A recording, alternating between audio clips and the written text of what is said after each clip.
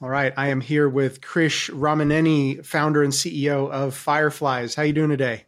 I'm doing great, Eric. Thank you for having me.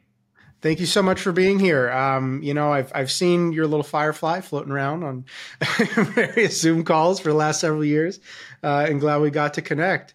So before we kind of get into the journey of Fireflies, I'd love to hear about you and what got you into product and entrepreneurship, and ultimately founding your company.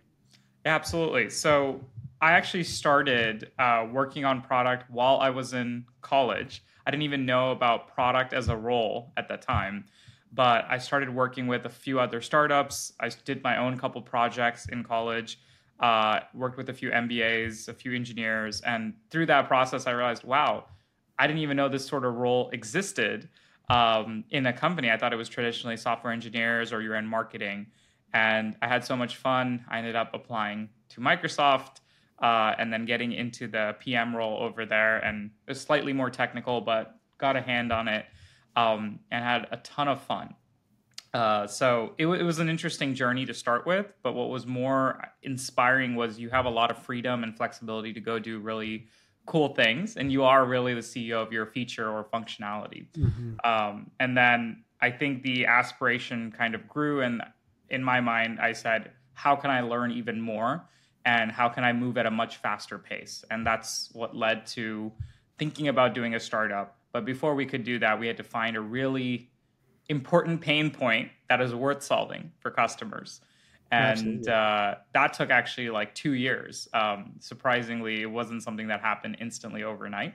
But once we found Hmm. something that we were really passionate about, me and my co-founder, we doubled down. And I think, yeah, it's been product-led journey from the very start.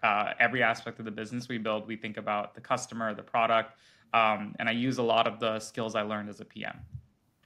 Oh, amazing. All right, we're going to dive into that. That's a big topic of mine. But let's dig in a little bit more. Tell me about that journey to find the pain point. When we first started with Fireflies, we had so many different iterations. The first was a Chrome extension that would detect tasks as you're messaging your friends on different apps, LinkedIn, Slack, Facebook Messenger. It was a really nifty product, but the market at that time wasn't quite ready for it, and the technology wasn't also quite there in terms of NLP. But the idea of creating automatic to-do lists as I go about doing my work was a really exciting idea. Like it was all around productivity and uh, helping me stay organized. Another Hmm. product we worked on was okay, there's tons of emails. How do I help prioritize the ones that actually require replying right now versus a week from now? So all of our experiments were focused around this idea of there is knowledge buried inside conversations, and how can we help people understand their conversations better. And then we even did something over a Slack bot where every time you message on Slack saying, hey, I'm going to submit this report to you by next Friday, the Slack bot would create an automatic task for you. So, really, really, I think exciting ideas at the time. But we felt like we needed to go into a market where there was much bigger opportunity to address. And you needed something where there was distribution effects, and nothing better came to mind than meetings. The idea Hmm. with meetings is they are so expensive. Spotify just released a recent Mhm. report saying that an average 30-minute meeting could cost you $1,500 to $2,000 per hour. That's Mhm. expensive. Now imagine bringing in more than four people. It's like $5,000 per hour. So we felt meetings were very expensive. Meetings are where people spend 60% of their time, especially if you're a knowledge worker. And today, I can go back to an email I sent 2 years ago, but I can't go back and remember what I said on a meeting 2 hours ago. And that's what led to the origins of Fireflies, where we said, what if we index all these meetings and conversations, transcribe them, make them searchable, and generate notes for people? And lo and behold, we built like the first iterations of Fireflies. And although the notes at that time and the transcripts were not perfect, it was getting headwinds, and people were very interested in utilizing the product. Eventually, we launched in January 2020, made lots of iterations, lots of improvements. And today, Fireflies, the AI note taker, you'll probably see in a lot of meetings that you attend, that you create yourself, or that others invite Fireflies too, and it's being used across almost 150,000 organizations, people inside those organizations. Takes notes for millions of people, and it's been quite a journey since the start of the pandemic. Wow. It's funny. We talk about being product led.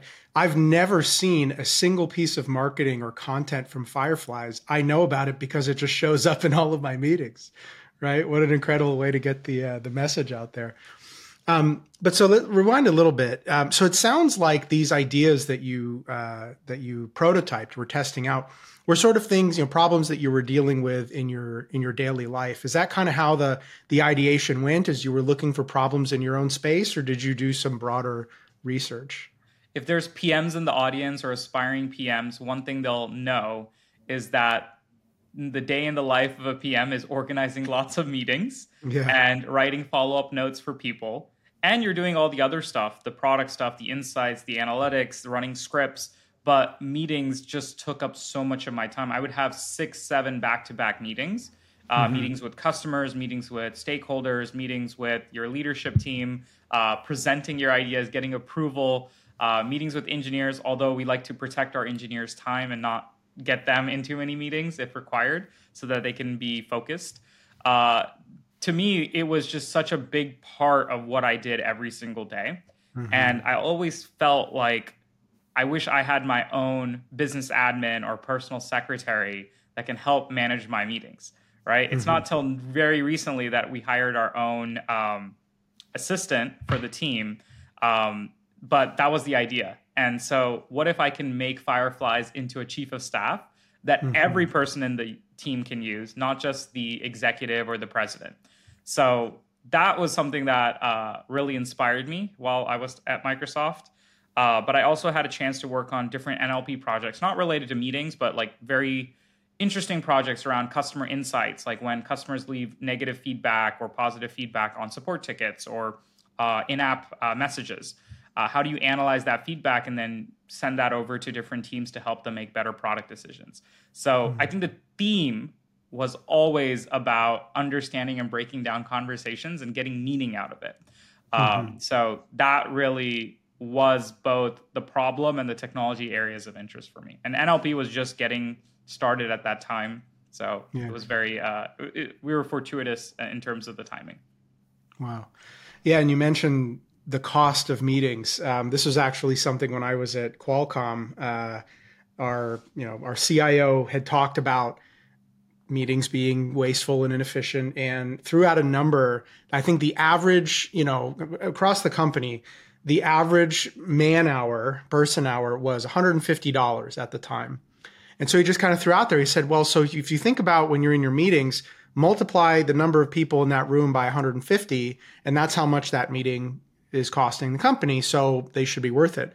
So what I just started doing was, at the start of all of our meetings, up in the agenda slide, I had a little thing. I said, this meeting is going to cost, $1,250, whatever it is. And I kind of threw it up there. I said, so how are we going to make this meeting worth that much money? Right. And now the first thing it did is, obviously it gave us that incentive to invite fewer people to meetings, right? Only make them essential.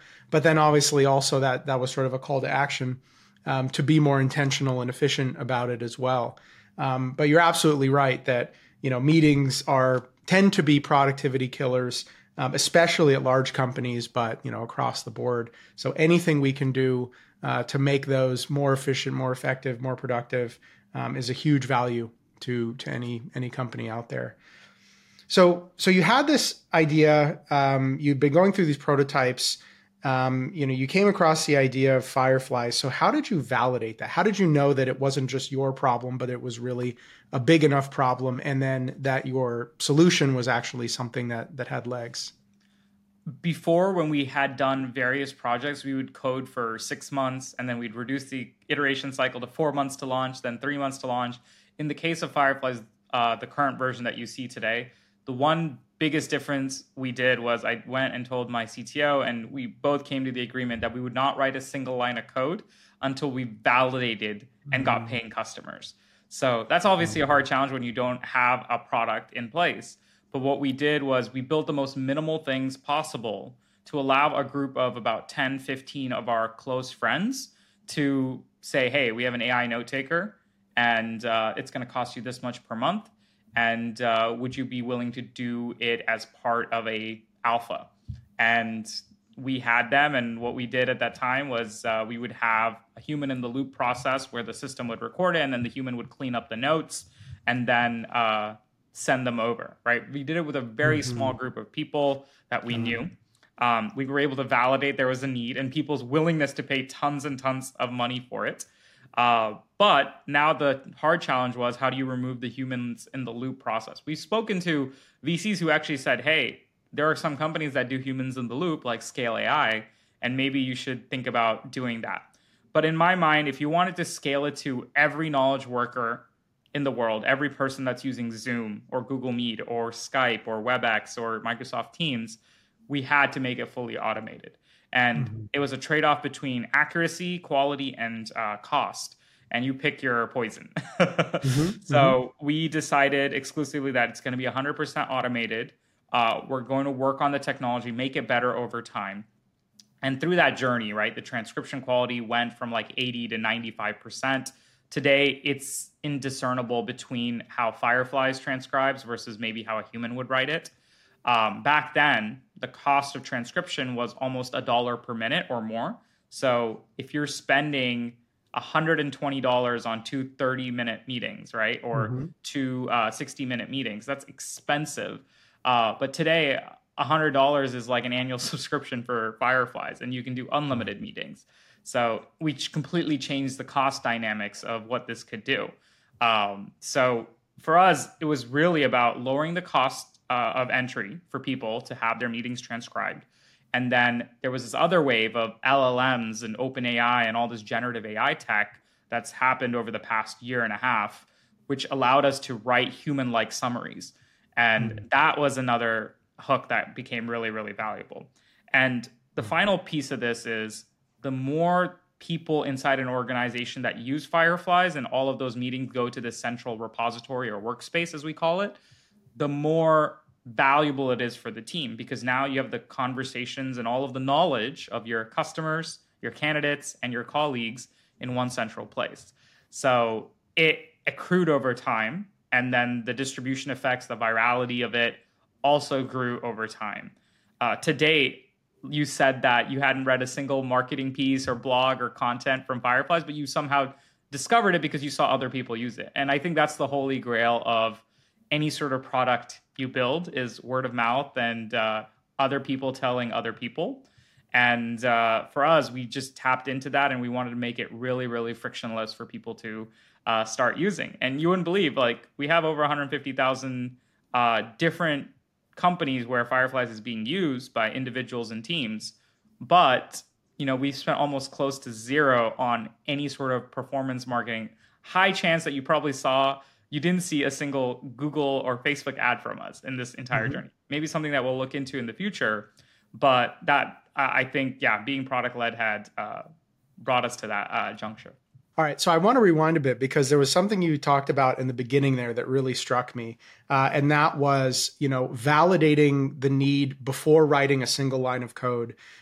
This has been my mantra actually for almost a decade now. I actually wrote a book on this subject called The Build the Right Things. So as a CTO myself, I've written a ton of code that went nowhere. A ton of code that had no use, no function, and was, scrapped or put on a shelf, or worse, released into the public and fell on its face. And so I discovered this concept of human-centered design and sort of discovery-led growth, I'll call it, where, we validate concepts and we validate prototypes and we create, clickable prototypes and storyboards and those sorts of things to really validate that we're building the right things before we start coding. And I still get resistance to that to this day. I still get, potential coaching clients or people, wanting to join my accelerator, who doubt that that's really possible. Like, can you really validate an idea without building something with code? And so you've validated that, you've proven that. And so thank you so much for doing that. And I love seeing that sort of out in the wild. And then you mentioned one of the ways that I describe how to do it. And I call it the Flintstone method. You ever watch the Flintstones as a kid? So, the Flintstones, they've got all these gadgets and gizmos, and then they open up a hatch and there's a hamster on a wheel that's making the thing run. So that's what I call it, is when, you think you're engaging with a computer system, and then there's a human on the background that's doing something, right? In your case, it's transcribing, but in a lot of cases, it might be doing something with some spreadsheets or running some sort of SQL queries or something that does the hard work that would normally be automated just to prove the concept. Right. And they engage with it and they say, yeah, that actually would work really well. And maybe this and that could work better. But you're proving that there's a need there before you go spend the expense of fully automating it. So again, I get giddy when I hear these kinds of anecdotes and stories, because I feel like sometimes a crazy person that I'm preaching this thing that to me just seems so clear and obvious. We can always ship faster, and we can always simplify things. I think the art of any PM, any great product person, is taking something complex and simplifying it further and further. Mm-hmm. And the last place you think about it is B2B software or enterprise software, which we work in, where it's supposed to be complicated. It's supposed to be hard. But I think you can always keep chipping away at the problem. And I always think of product, even when I use Fireflies myself every single day, I look at, this is like a sculpture that can be continuously be chiseled, continuously be worked on.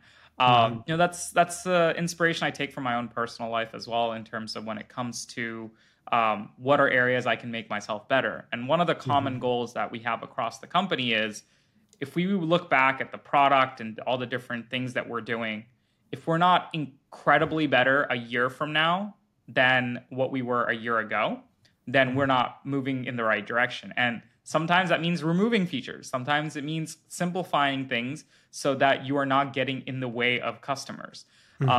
We were so product-led to the extreme that we felt in the early days, no salespeople. It's a common thing that product and engineering-oriented founders do. So we had to build the hard way, a self-service motion where people can go use the product, try it, free tier, free trial, and then purchase it without ever talking to a person. I felt like if you had to come talk to support in order to purchase or use the product, that was a bug in the system, and we had to fix it. So building that autonomous loop really centered around thinking about the customer all the time. Obviously, as you start scaling, no matter how good your flow is, your self-service flow, there will be some folks that need to be handheld and need to talk to a person. So we made the decision that when we did introduce what we call customer onboarding managers, really our pre-sales and salespeople, we felt like we allow customers to buy the way they want. And if they need someone, we'll have someone right here. So that's something that that's also been, again, even our sales function and customer support function has been inspired by the lessons learned from product management. Yeah. Oh, that's incredible. So you've really, really embraced the product-led growth philosophy and to some great success. What are some of the challenges that you faced in your journey? I think the advice you get from different people varies, especially when we started. Product-led growth wasn't the theme of the town as it is today. Focusing on a horizontal product was also not something that people encouraged. At the time when the technology was new, it wasn't great. The focus was you need to go to finding a ACV or customer value where they're going to pay you lots of money and it's a low-hanging fruit. And that was sales. And so they would say you need to do top-down enterprise or mid-market level sales. You need to build a demand gen function, and you need to sell at like a really high ACVs. So there were some companies that have done that, have been successful at the enterprise level, but they charge $150 per seat per user. And in our mind, we felt like cost should not be a barrier for people to use Fireflies. So today you can get a Firefly subscription for $10, $20, $30 per month, like max. And the idea that every person inside the org should use it, not just salespeople, because the knowledge and conversations of everyone is going to be far more valuable. It's going to make your team more inclusive and connected. That was a pitch from that's we always held on to. We also made the company remote from day one. So there's a lot of things in Silicon Valley that we went against the norms. And it definitely was difficult in the early days, right? When you pitch to investors or when you're trying to get traction. The fastest way to get traction is have really good salespeople with a mediocre product and then sell, sell, sell. The hardest path is building a freemium product where you're going to have tons of free users, maybe many that might think about paying but don't pay for a very long time, and building this huge grassroots effort. And essentially, you're building a little wave that starts picking up momentum over time, and then it starts overtaking some of the legacy products that are in the market, the overly expensive products. So in the early days, it was very tough to beat out like salespeople that are selling $150 per seat product, which was very much focused around sales. Today, so many people hear about Fireflies that as soon as their contract ends with some of those other products, the first thing they say is, I want to switch to Fireflies now. This is a no-brainer. You're much easier to use. It's really affordable. And I can use for the cost I pay to just have 10 salespeople use it at my company, I can have everyone in my company use it. So I think those were some key wins against the norm or advice that people get. So always take advice with a grain of salt, because at the end of the day, what matters is what your customers say and what they're willing to pay for. Not some investor, not some person that is sitting in a room who's never built a startup giving you feedback. Because ultimately, the real judge of what you do is if someone is willing to pay for the product you built and if they're willing to use it and promote it to other folks. And if you can't get that, then go back to the drawing board.